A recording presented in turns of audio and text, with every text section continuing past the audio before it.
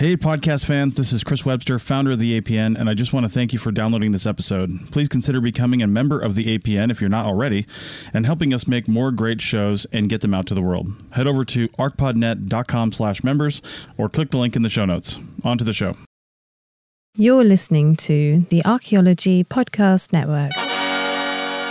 The Dirt Podcast is brought to you with support from the Archaeology Division of the American Anthropological Association.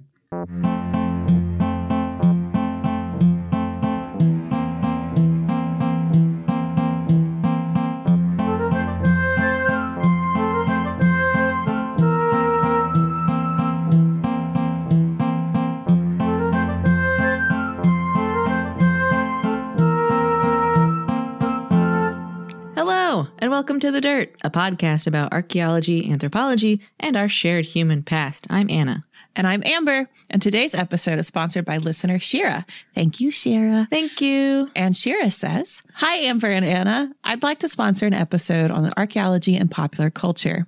What spiked my imagination as a kid was a book about the life of two kids in ancient Sumer that I could never find again, and others where archaeology and archaeologists played a major role. And let's not forget our favorite Nazi beater, Indiana Jones. So I would love to have an episode dedicated to some of your favorite books or movies where archaeologists or anthropologists are the stars. So today's episode is dedicated to entertainment. How very meta of us." Well, we're edutainers. That's true. Before we get into our picks, though, we wanted to share some excellent resources with y'all to help you get your paws on as many books as you need to get through your social distancing. Yeah, and in case any of y'all were wondering about that book mystery about the life of two kids in ancient Sumer, librarians are on the case. Yeah. Because that was posted on Twitter, and friend of the show, Elizabeth, well, also friend of us, but friend of the show, Elizabeth, was like, "Do you need a librarian?" And then we sent out the call, librarians assemble. And I think where we are right now is that book was in Hebrew. So the request has been forwarded to relevant librarians somewhere on the internet. So hopefully we'll solve that mystery. But listeners, hey, if you know what book that is about the life of two kids in ancient Sumer. So we have a multilingual cadre of librarians. We do. Oh, apparently. Right? What a privilege.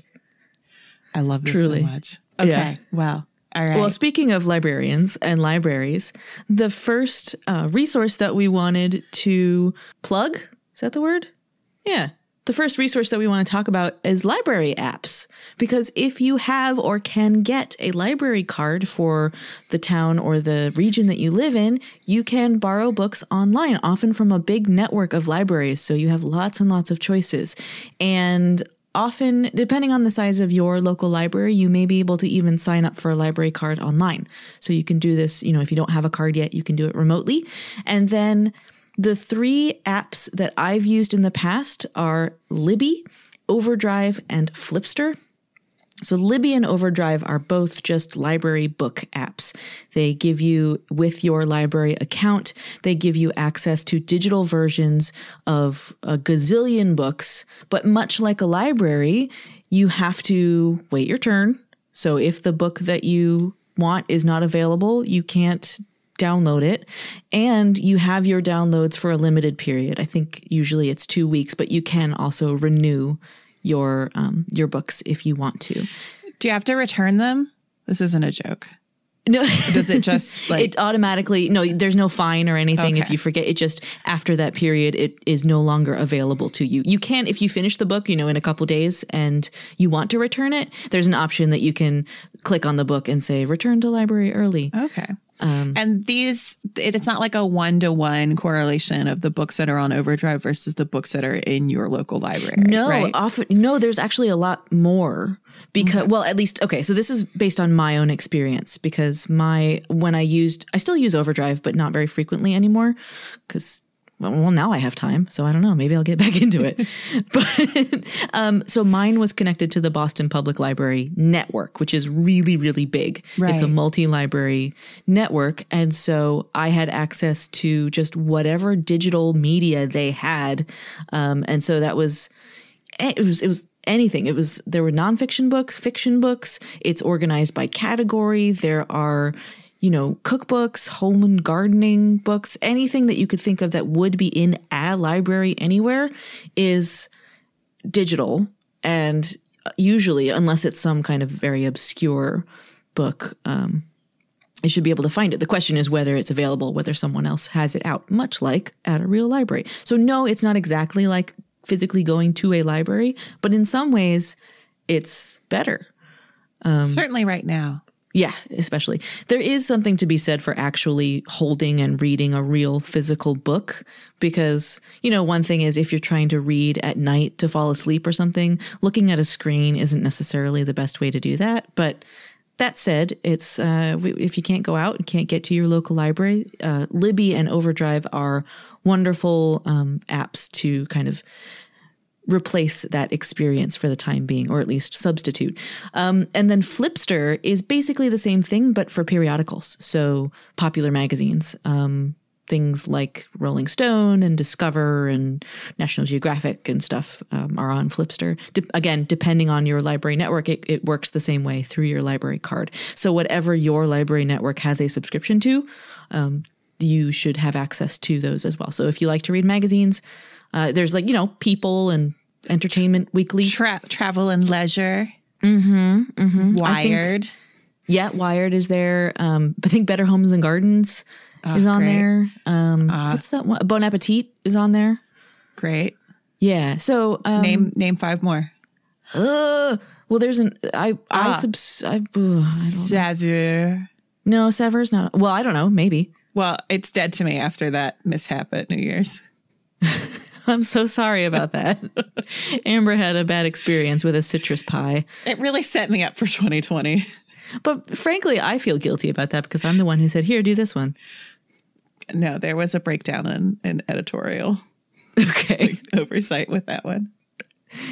Sever, you're on notice. From something you published 10 years ago. Yep. Yeah. So, so listeners, check those out. If you have access to a tablet, e-reader, that kind of thing, that is the one limitation. I don't think these apps are computer apps. Like if on your laptop, I don't think you can use them on your laptop. I think they are limited to e-readers and tablets and phones. So if you want, you can use it on your phone, but I'm not sure if reading on your phone is, desirable. But hey, if you really want to read a book. Yeah, if you want to read a book, that's a way to read a book. Sure is. Another way to read a book is to read a book, like a physical book. Profound. Thank you. And so just to sort of round out options that we've got, if you want to buy books, we recommend that you support independent booksellers while you do it. It doesn't have to be Amazon. I'm saying it. It really doesn't. You don't have to feed Jeff Bezos your money. Oh, man. Can you hear me? Yep. Holding my tongue. You're doing so well. So if you want to buy some books and you want to support independent booksellers, but you do want to stay in your house, there is Bookshop. Yeah. So here's how Bookshop works. Stores that are members of the American Booksellers Association can sign up to sell books through the website, and 30% of the profits from those sales go directly to them.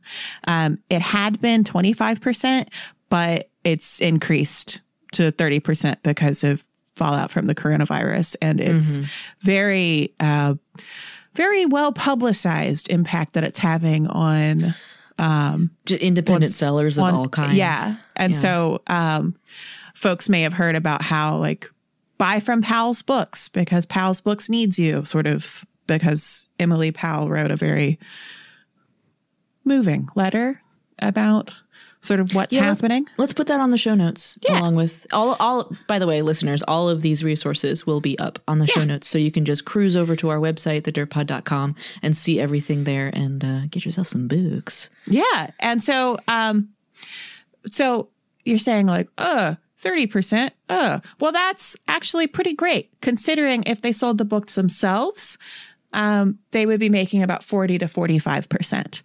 But this way, Bookshop handles the entire fulfillment process through a wholesaler. So they don't have to have the inventory in stock. They don't have to have the people there, like fulfilling the orders and things. So this is a huge lift for that was corporate speak. I'm sorry. This is a run that up the flagpole. See who salutes it. This is really great for small independent booksellers because some of those stores only have a handful of employees, and this is a way to keep them open and keep them alive. In general, with the Amazonification of print media, and so this is a great way to do that. So if you want to buy, if there are books that you can't. If you're in a position to buy books and there are books that you can't get through Libby or Overdrive, but you just really got to scratch that book itch, we really recommend Bookshop.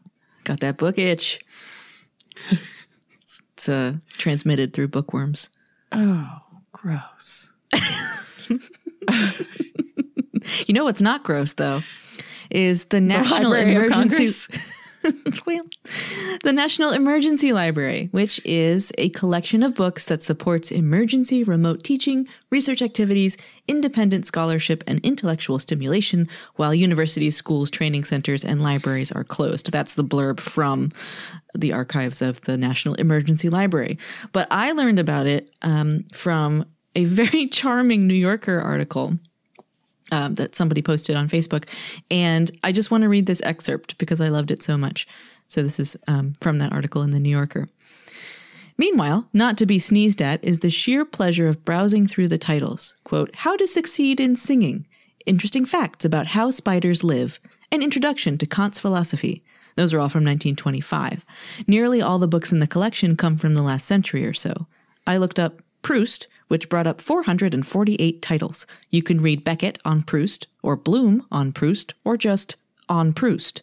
I found about 100 more books about moose, mainly children's books, including a Dr. Seuss book, Thidwick, the Big-Hearted Moose, but also an illuminating natural history from 1955, North American Moose, the first comprehensive book of its type, by a curator from the Department of Mammalogy at the Royal Ontario Museum. Oh, that's fun.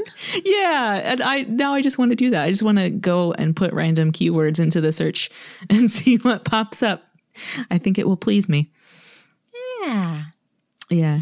So you want to get into our picks? Yeah, let's get into our book picks. And I just want to point out to listeners, there's going to be a significant difference in the tone between my picks and Amber's picks. And I think that says a lot about both our individual personalities. And including that one of your picks I threw across the room. And was like, this is crap. Wait, which one? Oh, we'll find out. Oh, okay. Well, I will say these are my picks because either I really, really loved them or I found them entertaining. Oh, right? Yeah. So no, this is... I will make that distinction. But I just want listeners to be aware that there's going to be not a dichotomy, but something, a distribution. I thought you just left. No, just silence. No, my brain left is what happened. It's just like I think it just says a lot about where we go to seek our escapes, brain wise. Okay, so I'll start. Okay. Is this the one you threw across the room? Yes. Okay. So my first one is a series, and I have friend of the show, Rachel, to thank for introducing me to this series many, many moons ago. Yeah, she was my roommate for a while in Philadelphia. And so at one point I had run out of another author's works that I was reading, and I was just kind of like, I don't know what to read. And she recommended this, and they're fun. So this is the Elizabeth Peters series of mystery novels. So Elizabeth Peters is one of a couple pen names of American author Barbara Mertz. And these are the Amelia Peabody novels. So that's the main character. So I have an excerpt from the wiki page on this series. There are 20 books in this series. So if you pick up the first one, or hey, start in the middle, I don't know, and you enjoy it, there's plenty more for you. But Amelia Peabody is first introduced in the novel Crocodile on the Sandbank, set in 1884 and published in 1975. So it spans from 1975, I think, till like 2006, maybe 2003. It's a long, prolific output. Amelia Peabody. Are they all written by Barbara Mertz, or Yes. is it okay? So it's not no, it's all the same author. It's not like the Jack Reacher guy that his son took over. Yeah, no. Okay, it's not like that. Nope. Okay, As far as I know, no. And this excerpt really kind of sets the tone. I think explains a bit why Amber threw it across the room. Yep. She is the spinster daughter of a reclusive scholar who left her to deal with practical issues such as shopping and administering the household while he spent time in his office. He nurtured her scholarly interest while the rest of her immediate family dismissed them both. Following his death, Peabody's devotion to her father was rewarded with her being named sole beneficiary of his substantial fortune, blah, blah, blah. Partly in order to escape the attention of numerous fortune-hunting suitors and relatives begging for money, she embarks on a tour of classical sites, beginning in Italy and moving on to Egypt with the eventual aim of visiting Palestine. When in Rome, she rescues a young woman in trouble, Evelyn Barton Forbes, whom she hires to be her companion. I feel like I should switch to, in Egypt, the pair encounters the Emerson brother. Is she British or is she American? British. She's British. Okay. Which is why she inherits her fortune in pounds. No, right. No, I get this genre confused.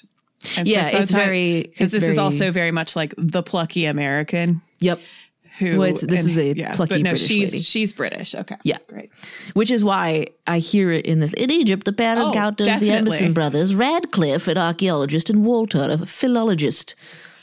Over the course of the novel, Walter pursues Evelyn, resulting in their engagement by the book's end, while less overt, the relationship between Amelia and Radcliffe develops towards their own marriage. So then, the series progresses from there, and weirdly, in these people's lives, every couple years, there's a murder or some other kind of mystery or intrigue. And it's set over the course of the beginning of World War I.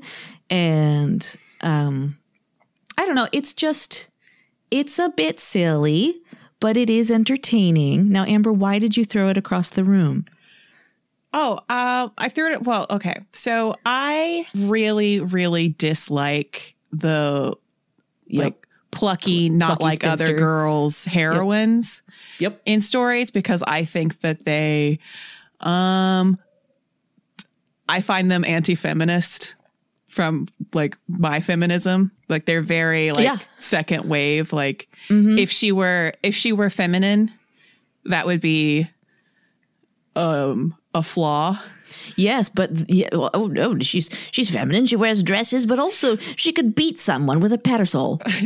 Exactly. Yeah. And that makes her distinct from others. I don't like romances that are born of somebody hating the other person. Oh, that's right. Which I forgot that happens. Arguably hypocritical on my part, but it is. But it's like that. It's somehow like he's worn her down and like proven his mettle. And also I find it deeply Orientalist in a way that it is incredibly. Not. Yep. It's very colonially.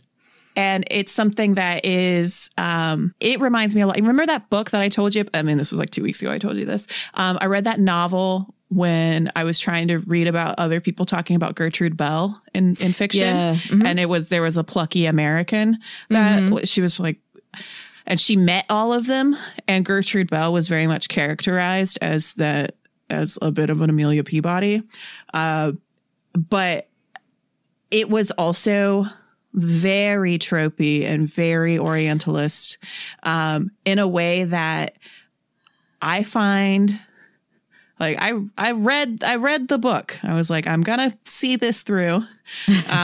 And when we get to my part, I'll explain why I subjected myself to the entire thing. Not just because mutual friend and friend of the show, Rachel, recommended it, because her recommendation came with a huge caveat, mostly being, I think you'll hate it. And she knew why, and she was right. But it's something that people will say, oh, we're trying to make it historically accurate, that it actually was this racist at that time. There's a difference between historical accuracy and like loving it. Just like loving that you get to describe local Egyptian, like working class people the way you did. So Barbara Mertz is she has a degree in Egyptology from the University of Chicago. And so she came up through the Oriental Institute. And I don't think it's a coincidence that somebody who graduated in like the 60s, 70s from the University of Chicago which still has an Oriental Institute. Which still has the Oriental Institute.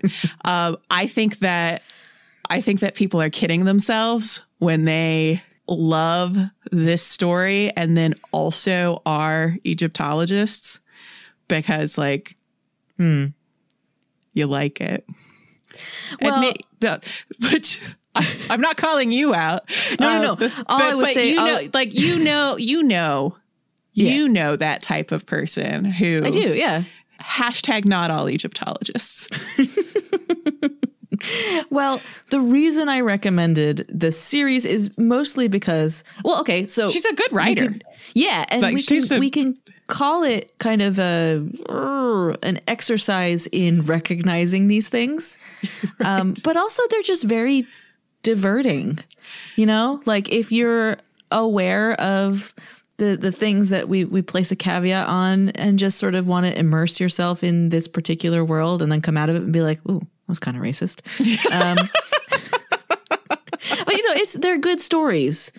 And, you know, they come from a very particular mindset. I guess that's just something to be aware of. Goodness knows. And our listeners all know that I spend a lot of time distracting myself with things about conspiracy theories, and those Ghosts. Are all deeply racist.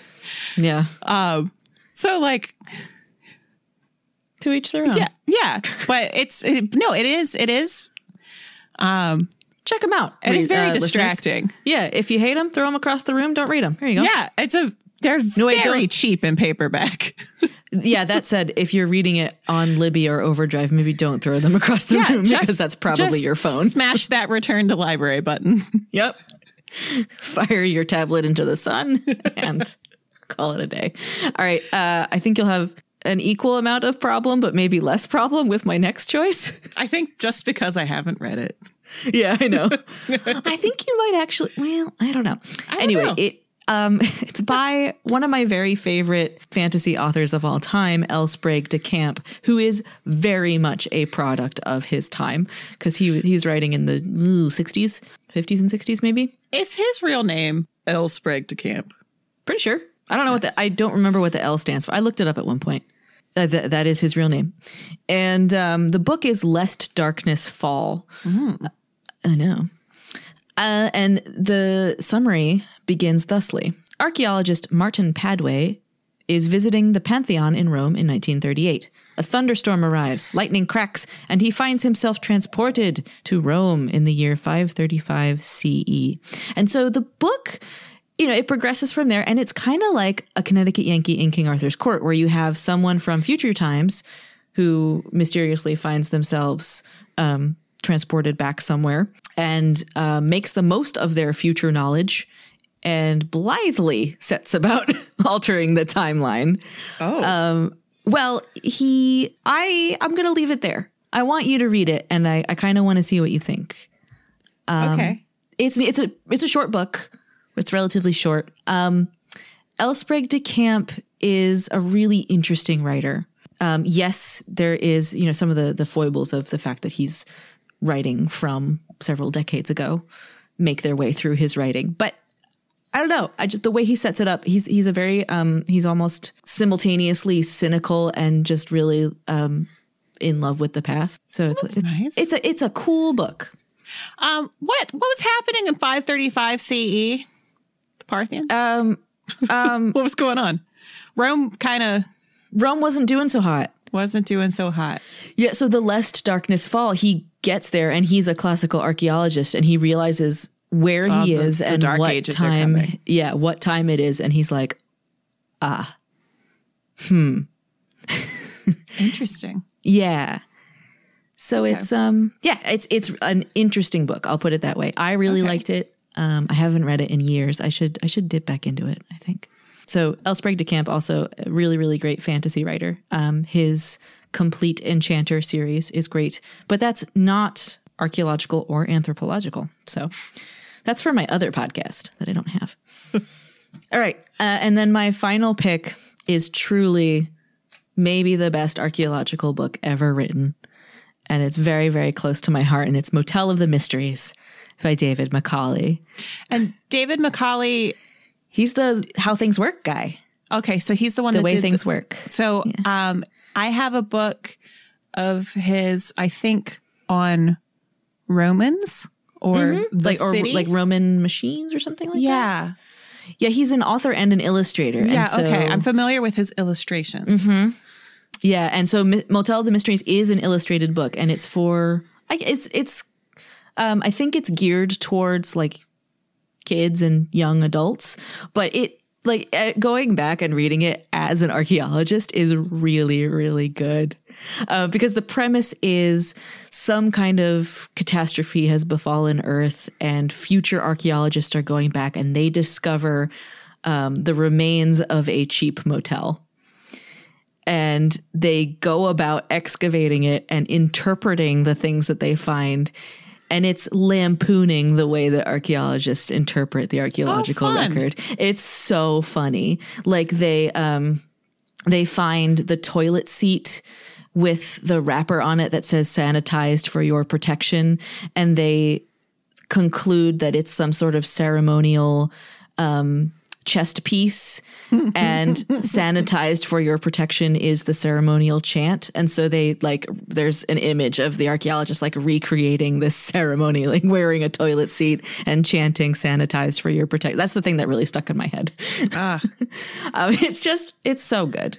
It's so good. And the illustrations are great. Is this for younger audiences, or is it one of those things that He just created age. and it I don't know. appeals to everyone? I think it's like Pixar movies where it's like it's created for kids, but like the jokes in there are also for the parents. Okay. Yeah. Because, yes. Okay.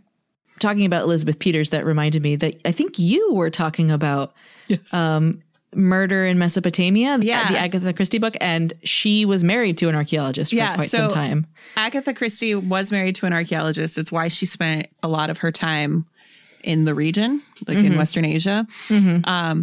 And Murder in Mesopotamia is not so loosely based on what everyone wished would have happened to this lady that was there. I don't know if she was the spouse of one of the other excavators. She was just there. If she was an employee of the dig, but she was just awful. And so Murder in Mesopotamia is about a woman who is murdered. And so she just like, it's the ultimate, like the novelty mug that's like, watch what you say or you'll end up in my novel sort of situation. But I'm not a big Christie fan. I'm not a big mystery fan. TBPH. And that's okay. Yeah, no, and that's fine.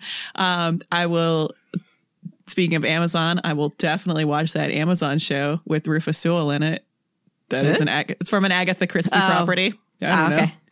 But I'll watch it and I'll probably be like, I'm bored. But Click. It's Penny Dreadful coming back. Not soon enough. But yeah, so Agatha Christie was I think I heard this from a professor who also worked with all of them because he was a million years old, hundreds of years old. Yes.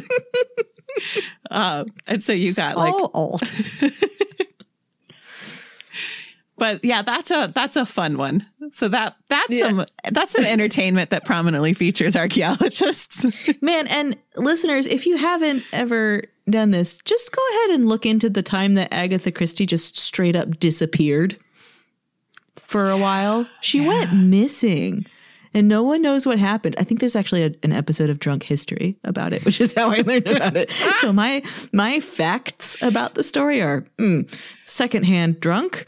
So I don't know, but yeah, wild. It's Chris Webster again. If you haven't checked out our new parent website, kulturomedia.com, then please do. Kulturo is spelled Kulturo, and it's where we promote all of our live events. We've got one coming up in November. Check it out over at Kulturo when it gets posted. If it's already happened and you're hearing this, then as a member, you can go to your member pages and see the event recording. Our live events are always free, but you have to show up during the event to see it. So that's kulturomedia.com for all our live events and more. kulturomedia.com.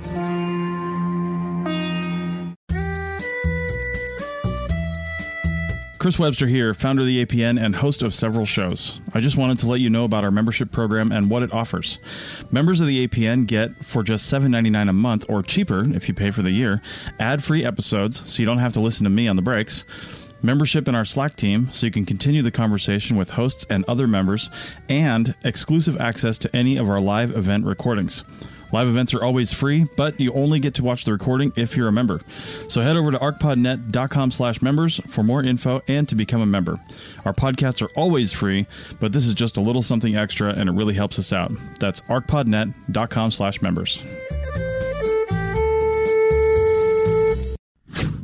Anyway, Amber, how about your picks? Okay. Nice. Seamless. I'm a professional. Yeah. So my picks. So when we got this request, when we got this letter from Shira, I was really excited because it just so happens that my favorite book ever is a relevant book here. But it also gave me an excuse to dig up one from my childhood. What I teased earlier about when a friend of the show, Rachel, recommended the Amelia Peabody series to me. I, as everyone who has come within 10 feet of me knows, I'm finishing a novel right now. Writing one, you mean? Yes. Yeah, I'm finishing possibly dozens of novels. Yeah. If I'm going to take a quick survey of my apartment. I just wanted to clarify because I'm very proud of you. Oh, thank you. Yeah. So I am a writer, possibly one day an author. And so I'm writing a novel and it is about an archaeologist. The protagonist is an archaeology student. And so when I first started this project, I wanted to have a better sense of what has been said about archaeology in fiction, in media. And I asked for recs from friends and sort of my wider network of examples that they could think of, things that really struck them or that taught them something or that they hated. And I got a lot of recommendations. And one of them has made it to this list, but Amelia Peabody was one of them. And Rachel was like, I think you'll find it like really essentializing and othering and off-putting. And I was like, I did. And then I got to moonwalk out of a couple like Facebook fights with people who were like, it's so good. What are you talking about? It's just historically accurate. Like the author isn't racist. And I'm just like, just like, I gotta go. And so I just like bounced, because I think that it's the product of its time and her background and where she got that background. And I think it says a lot about the discipline. But it wasn't what I was looking for, but I read it and I was hoping that I was going to find something like fun for me. And I didn't, but that's fine. Maybe it's fun for, So no shade on anyone who finds it. But so you had recommended Motel of the Mysteries at that point, and I made a note of it to read it someday, but not read it for the reasons that I was reading at that time. No, because I had a very specific research question. Yeah. And so if anyone wants to hit me up sometime, I'm happy to talk about my views on archaeology sort of in general in fiction, because there are a couple really incredible books. There's one in particular. So, okay. Compass by Matthias Enard. Compass is the English translation title. I did not read it in French because I can't. It is an incredible book that's about it's a story that's told in semi-stream of consciousness about, it's a story told by an ethnomusicologist who works in Syria and like in the Levant, but he sort of is an Orientalist. So he works sort of in the region, and there's a minor character that comes and goes who is an archaeologist, and the way that this character is portrayed and his work is characterized is scathing. And is it based on a real person? It's definitely based on a real discipline. Like, so like the work that he's doing. So it's like the work of a French archaeologist who's coming into the region and who has his dig. And it's it does this. He's an extremely talented writer. It's a tougher read. It's really dense. It's a very literary novel. And so that's why I'm still talking about it. So I guess I'll include it because I didn't have it on the list, but it's one of my favorite novels because it is so beautiful and it's so intelligent and it's so educated. And it's just, and so you have someone who... Remember what I said about the differences in art? Yeah. But I read this for research. I know. But because you have someone who just has so much going on in their brain and they're making it relevant to their own life, and they're seeing themselves in their work and they're seeing themselves in other people's work. And that's something that I think a lot of people who engage with the past in a research way do. I think a lot of them find themselves doing that. And so that it's one of my, but this is just a sort of a minor character. But something else that came of this research question, the same person, my friend Lydia, same person who recommended Compass, recommended Claire Cameron's The Last Neanderthal, which we've spoken about before when we've talked about Neanderthals, especially when we've talked about Neanderthals talking. But Lydia is also a novelist. And so she knows Claire Cameron. And so she was familiar with this book. And I think she had reviewed it. And so I'm just going to, for those who haven't listened to those back episodes or who just want to know what this book's actually about, since we keep talking about it, I'm going to read a description that I'm pulling from, I think, the back of the book, but it's on, because I can't find it in my house, but on Google Books. 40,000 years in the past, the last family of Neanderthals roams the earth. After a crushingly hard winter, their numbers are low, but Girl, the oldest daughter, is just coming of age, and her family is determined to travel to the annual meeting place and find her a mate. But the unforgiving landscape takes its toll, and Girl is left alone to care for Runt, a foundling of unknown origin. As Girl and Runt face the coming winter storms, Girl realizes she has one final chance to save her people, even if it means sacrificing part of herself. In the modern day, archaeologist Rosamund Gate works well into her pregnancy, racing to excavate the newly found Neanderthal artifacts before her baby comes. Linked across the ages by the shared experience of early motherhood, both stories examine the often taboo corners of women's lives. It's a very good book. I have read it. Yes. Yeah, I think I had just read it like when I came to Anna's once. I came to visit and I was just like, you got to read this book. Everybody read this book. Where they hunt a bison and I cried. It made me cry. I was on a plane and I'm a plane crier, but it was so beautifully written and so...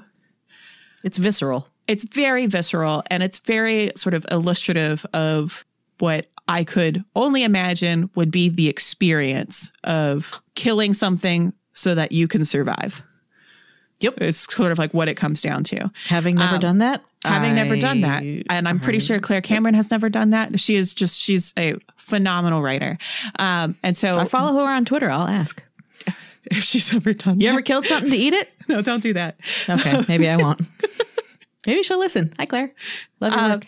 Love your work. But that story, there are parallel protagonists. There's Girl, and then there's Rosamund. There's Rosamund, the archaeologist. Yep. And so talking about sort of the taboo corners of women's lives, it's very much looking at sort of internal stories and like internal geographies. Mm-hmm. And it's something that I find it's an excellent book. So my next two are by the same author, one of which is my favorite book. So when I was 14, I think I was 14, I read Michael Ondaatje's The English Patient for the first time, and it changed me.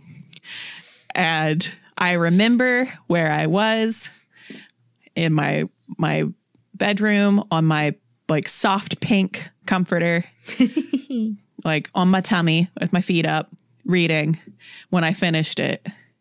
And I remember finishing it and putting it down on the comforter.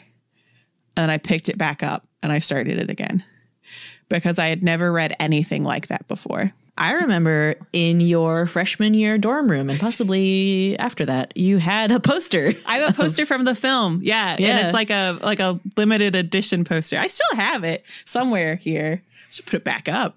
Yeah. Because it opened my eyes to this other sort of world. And so Michael Ondaatje is a poet and a novelist. And so he writes prose as a poet would. And so the way he constructed a story was like nothing else I had ever read. There's a reason why the Booker Prize has won its 50th anniversary. It gave an award to the best book of the 50 awards books that had been awarded, and The English Patient won it.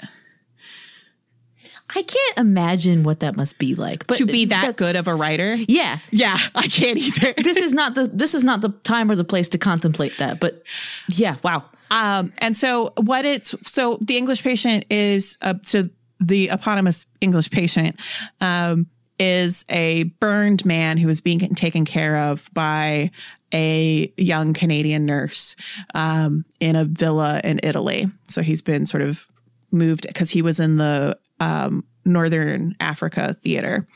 And it's set during World War I. Right? Two. It's two. Whoops. Whoopsies. Yeah. It's too recent for me. And so it's set at the end of World War II.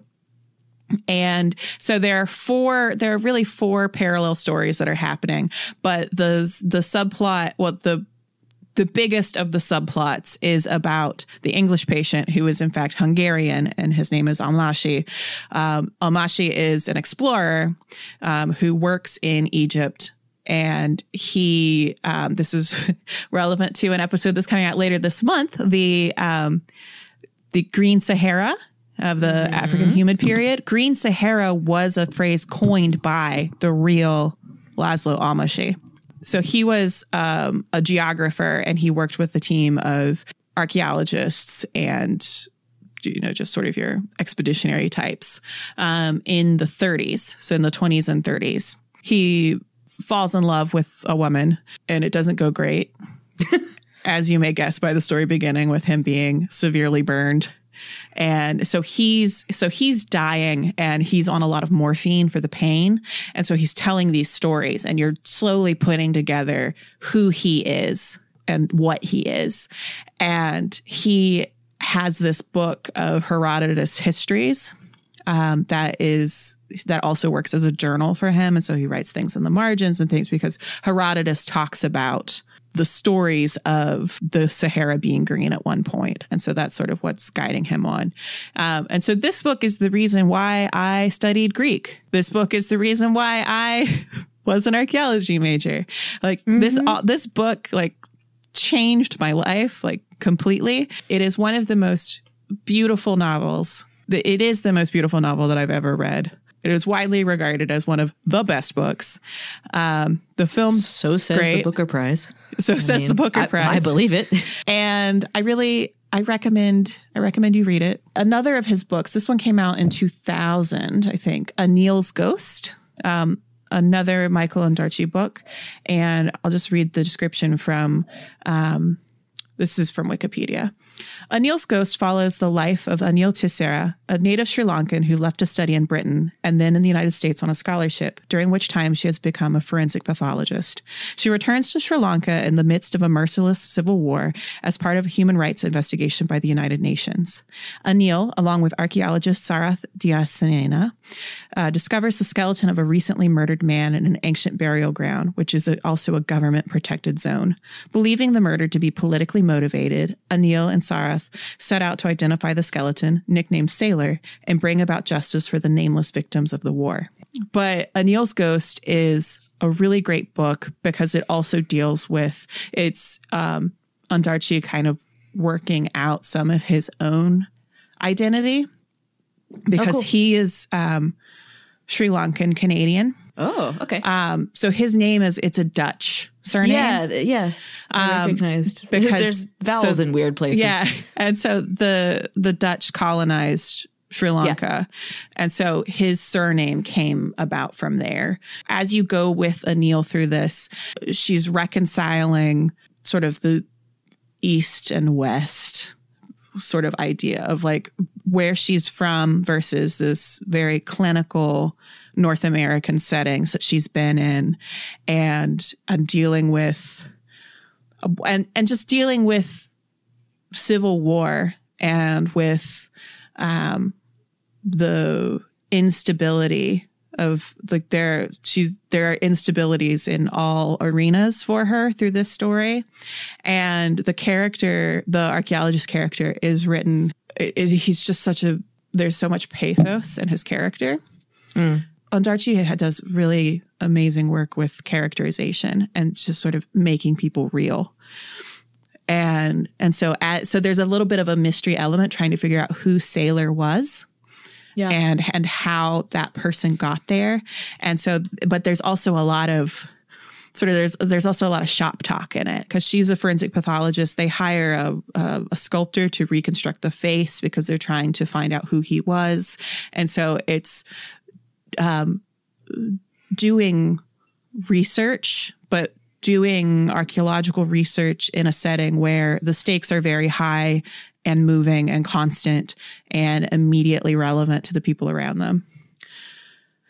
Yeah, it's a really, really great novel. And then the last one is actually fun because I read it when I was little. And this was something that got me into, the past. Are you familiar with this book, The Golden Goblet? I don't think I am. I mean, I know, I read a lot as a kid, but yeah. So I don't know who this person was, but there was a person who came to visit. I know I have a lot of stories like this from my childhood. There was a woman who came to visit us. Traveler. Yeah. Like she came because we didn't get a lot of visitors and stuff. Most of my family was in the same county kind of thing. But I don't know if she is a family friend or a family member or somebody, but there was somebody who came to visit us. And then after she left, we got a package in the mail and she sent me a bunch of books and she had just sent me a bunch of novels, like middle grades. Visited by a wizard. I think so. Yeah. I just this book fairy. And my parents are like, this is for you. And so it was a bunch of like middle grades fiction. And there was one about a girl who had to read the Odyssey over the summer. And so it was this girl reading the Odyssey, but she was like in middle school. So she reading the Odyssey and like had a crush on a boy and kept like it was sort of making the Odyssey relevant to a tween. And Seventh grade is my Scylla and Charybdis. I think about this book all the time. I'm going to have to like climb into my parents' attic and dig it out. But another one of the books that I loved and I just read and reread was Eloise Jarvis McGraw's The Golden Goblet. It was first published in 1961 and received a Newbery Honor Award in 1962. Oh, cool. The novel is set in ancient Egypt around 1400 BCE and tells the story of a young Egyptian boy named Ranifer who tries to reveal an evil crime and reshape his life. Nope, definitely haven't read it. I would remember that. So Ranifer is this kid who he works at an artisan shop, like a goldsmith's shop. And he works there, and his older stepbrother, where he has an evil stepbrother who like takes care of him, but treats him poorly. So he like lives at his house because he's an orphan now. And he's just like a gopher for the artisan shop. Ranifer figures out that his stepbrother is part of a tomb robbing ring because he finds a golden goblet that says something about Tutmos or something. It's something where he's like, this is, and so this the like eponymous golden goblet. And so he makes these friends, and they try to get the grave robbing ring caught.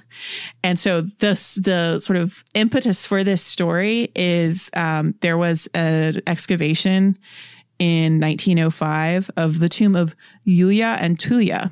Oh, I know them. The tomb had been penetrated, but was mostly intact. And so I'm reading from Wikipedia. So the excavators were like, it seems like somebody tried to grave rob it in antiquity, but got stopped. And so this story was created by McGraw to describe that moment. What happened there? What might have happened there? And so it's a story about a little boy who catches the bad guy, becomes a hero. Yeah. And like the bad guy is the bad guy in his life. And so it's a good little, like, it's a good story for kids. Yeah. Like I loved it. And so he's 12. So I'm assuming that this is like middle grades kind of stuff, like that you'd be like 9 to 12, because you always want heroes that are older than you, if I remember correctly, just a little bit older.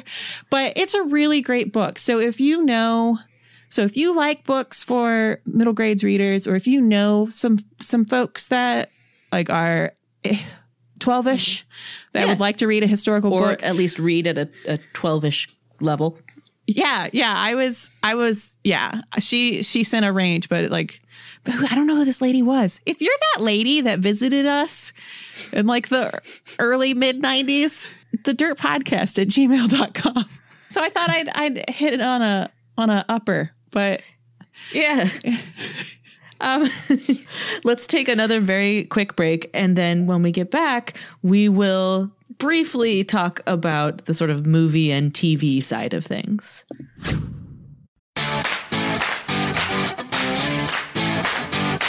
This is Chris Webster at the APN. I'm also a project manager for several industries. I wouldn't be able to keep on track with really anything if it wasn't for Motion.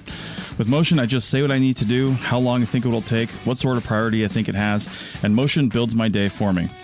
It'll even build in breaks because, let's be honest, it's hard to remember to stop to eat lunch sometimes. So head over to arcpodnet.com/motion for a free trial and a discount if you sign up. You'll kick back a small amount to the APN if you do. That's arcpodnet.com/motion.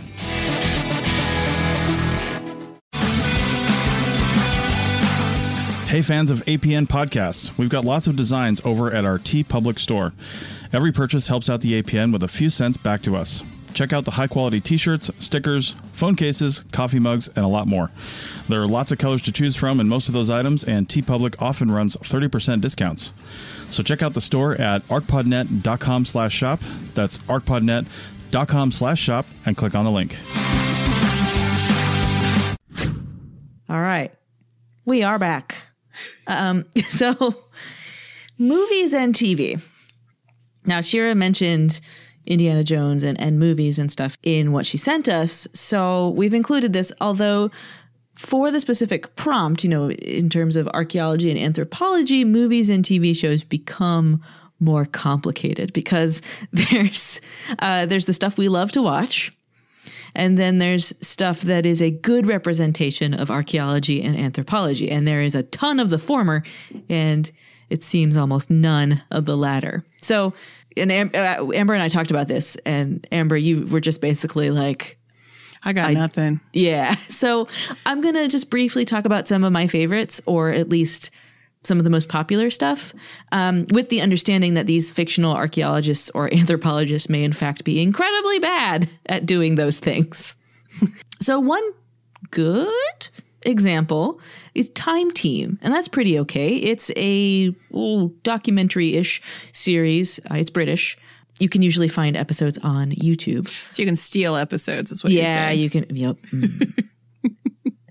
Look, I'm sure there's a better way to get episodes. I just don't know it. I've used little clips of it in my classes when I taught Intro to World Prehistory, that's a heck of a class to have in one semester. Yeah, it was like, you have one day, do China. So there was that. But Time Team's pretty good, and it's set in Britain, and they go around and it shows archaeologists at work sort of coming up with the research questions, planning out the excavation, doing the excavation. And the thing that I really like about it is that they don't shy away from the thing that always happens, which is, well, we thought we were going to find this thing, but it's definitely not that. And now we have no idea what's going on, but we're going to try this, and then we're going to try this. So it shows the whole sort of investigative process, and it really doesn't, it doesn't force a cinematic storyline. It doesn't make them say, well, we found this and we've concluded this. Sometimes the episode just goes, we don't know. And I really appreciate that. And it's hosted by Tony Robbins, who's a British actor. He was in Blackadder and a bunch of like comedy stuff. He's very funny, but in this role, he's a real history buff. He's a real archaeology buff in real life. And it's kind of cool to see him in this role, just like being an amateur, but someone who knows a bit about history and archaeology and who's really into it. So he's like explaining it to the audience, and he gets very like animated about it. It's fun to watch. So Indiana Jones, great at punching Nazis, incredibly bad at archaeology. First of all, one of the first things he says in the movies is, that belongs in a museum. It doesn't always belong in a museum. Doesn't always. Sometimes it belongs in the custody of the descendant community. Mm-hmm. He also never writes anything down. It's true. Never successfully acquires any artifacts. Like, they always get shot up or broken or like dropped into an eternal pit. I mean, that's not that inaccurate. I've just, he, if we're talking about adventure movies that are fun to watch and make archaeology seem exciting and cool, Indiana Jones, top notch. Well, if Raiders of the Lost Ark, Last Crusade. Yeah. Let's leave 2 and 4 out of this. And 5. There's a 5? There's going to be a 5. Which... Miss me with that. Raiders of the Lost Ark. Yeah. Okay, so, and honestly, as I was talking about Indiana Jones, those were the only movies I had in mind. I sort of forgot that it's a trilogy / There's young Indiana Jones with River Phoenix. I know, and that's... R.I.P. I know. And it's also a good book series.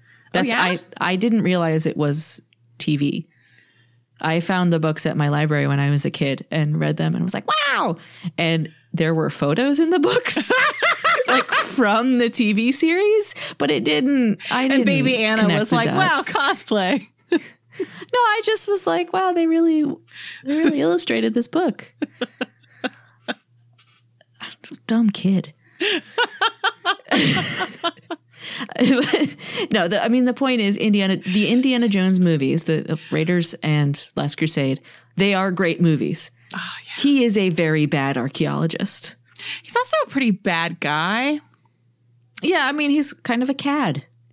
Yeah. So I'm just thinking about like from an ethics perspective. Oh, yeah. So something else that listeners should bear in mind is that there are a lot of people who claim that specific archaeologists are the basis for Indiana Jones. Yeah. So there's Robert Braidwood, who is at U Chicago. He was one of the big American players. Today is well, it was filmed at U Chicago.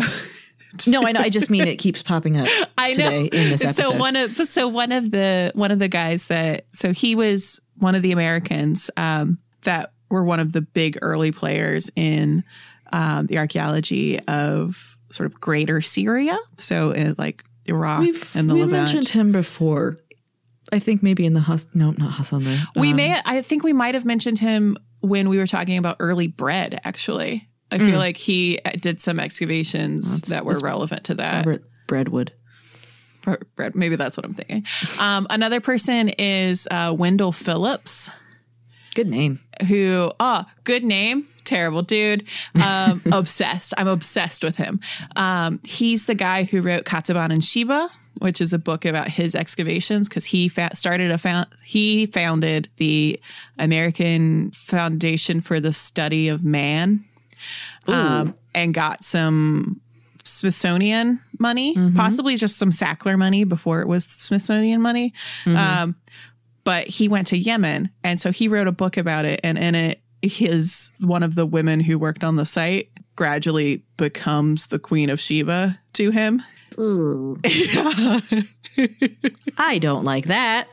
But there's a tiny, tiny little kind of alcove at the Freer Sackler that is stuff from Yemen. And so I I was leaving a lecture and I'm walking down the hallway and I'm like, is that Wendell Phillips? And it's just like, and you go in this gallery and I'm just like, well, this guy.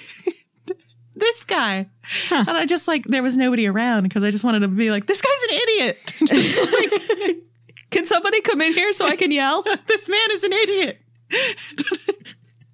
All right. But yeah, he's also seen as one of the bases. But there are a lot of people who are like, oh yeah, this guy was the basis for Indiana Jones, and it just seems like there were a lot of ethically dubious white dudes, with fedoras. All right. Well, I mean, we'll leave it at that. An even worse archaeologist, Lara Croft. She's, the movie is called, and the game is called Tomb Raider. We shouldn't raid tombs. Like, I'm going to just leave that there. That said, I loved that first movie. Did you see the new one? Yeah, it's very, very bad. Oh, the new one's really bad? It's really bad, extra bad. Oh, no. Like, not to, Oh, no. I'm not mad at any of like the individual actors. It's just a really bad movie. How could you be mad at her? She's so pretty. Yeah, she's great. But but it's a bad movie. Very bad. Well, you can watch it so that we can both just be like, I watched it on a plane. And I probably would have wept. You might. Hey, the things I've cried at. Okay. And then the last thing that I want to touch on is Stargate. So it's a TV show. It's science fiction-y.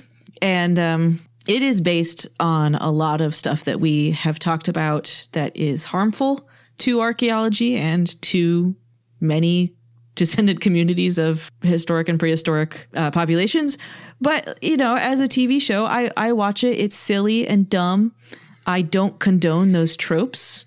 And whenever I recognize one, I yell at the screen. But, the characters suck you in. It's in a space adventure show. And then ancient aliens can go jump off a cliff. That's how I feel about that. It's real bad. It's just bad. I'm like too tired to talk about how bad the show Ancient Aliens. Stargate is just like silly and dumb. Oh, yeah, no. And there's like aliens and Atlantis and whatever. But when I formally dropped out of grad school, the first 2 seasons of Ancient Aliens, that's how long this show's been on. Oh my God.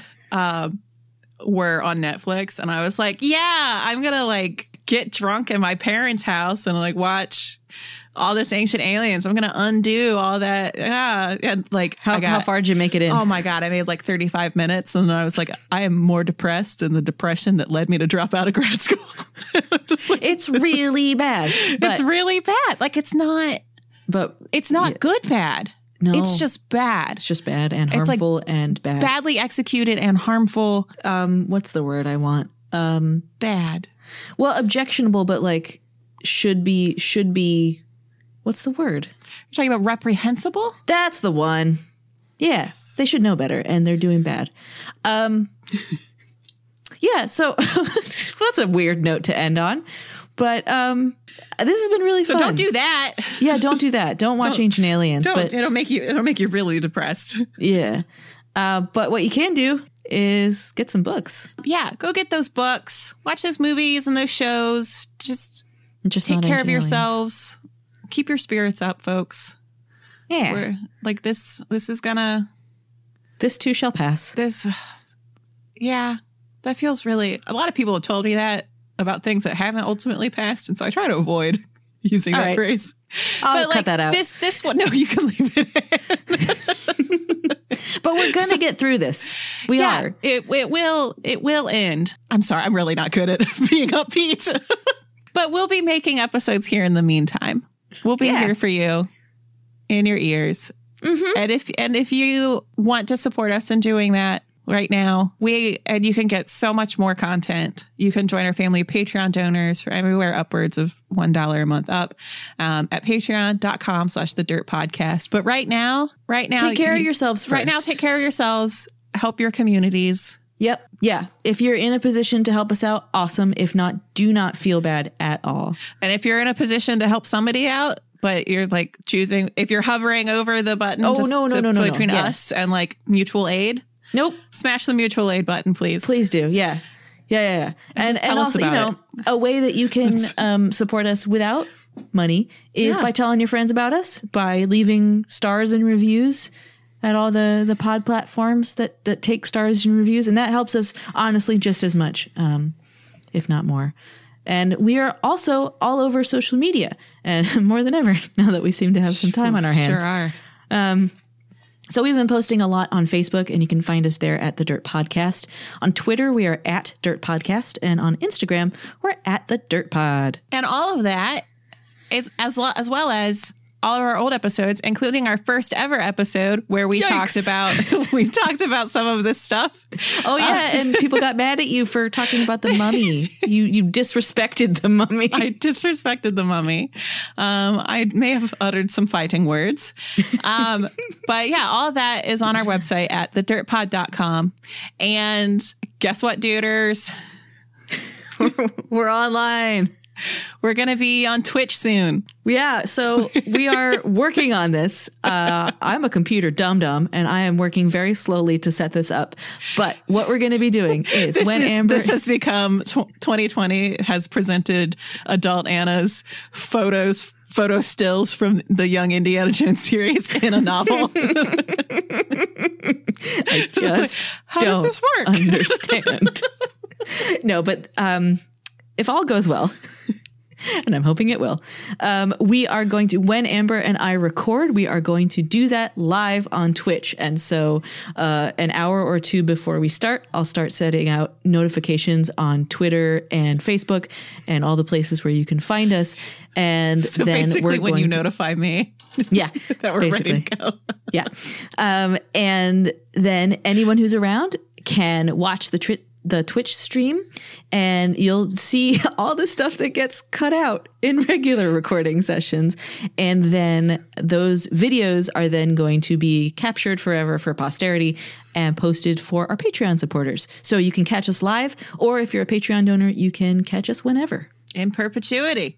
Yikes. So I gotta remember to like shower before we record and stuff. Yeah. It's for you that we do this. Because we have faces for radio and now faces for the internet. You got a nice face. You got a nice face too. Oh, thanks. All right. Let's take our faces off this podcast. Okay. Thanks for listening, everybody. We love you. Thanks again, Shira. Yay. Books. Goodbye. Goodbye. Good books. Good books.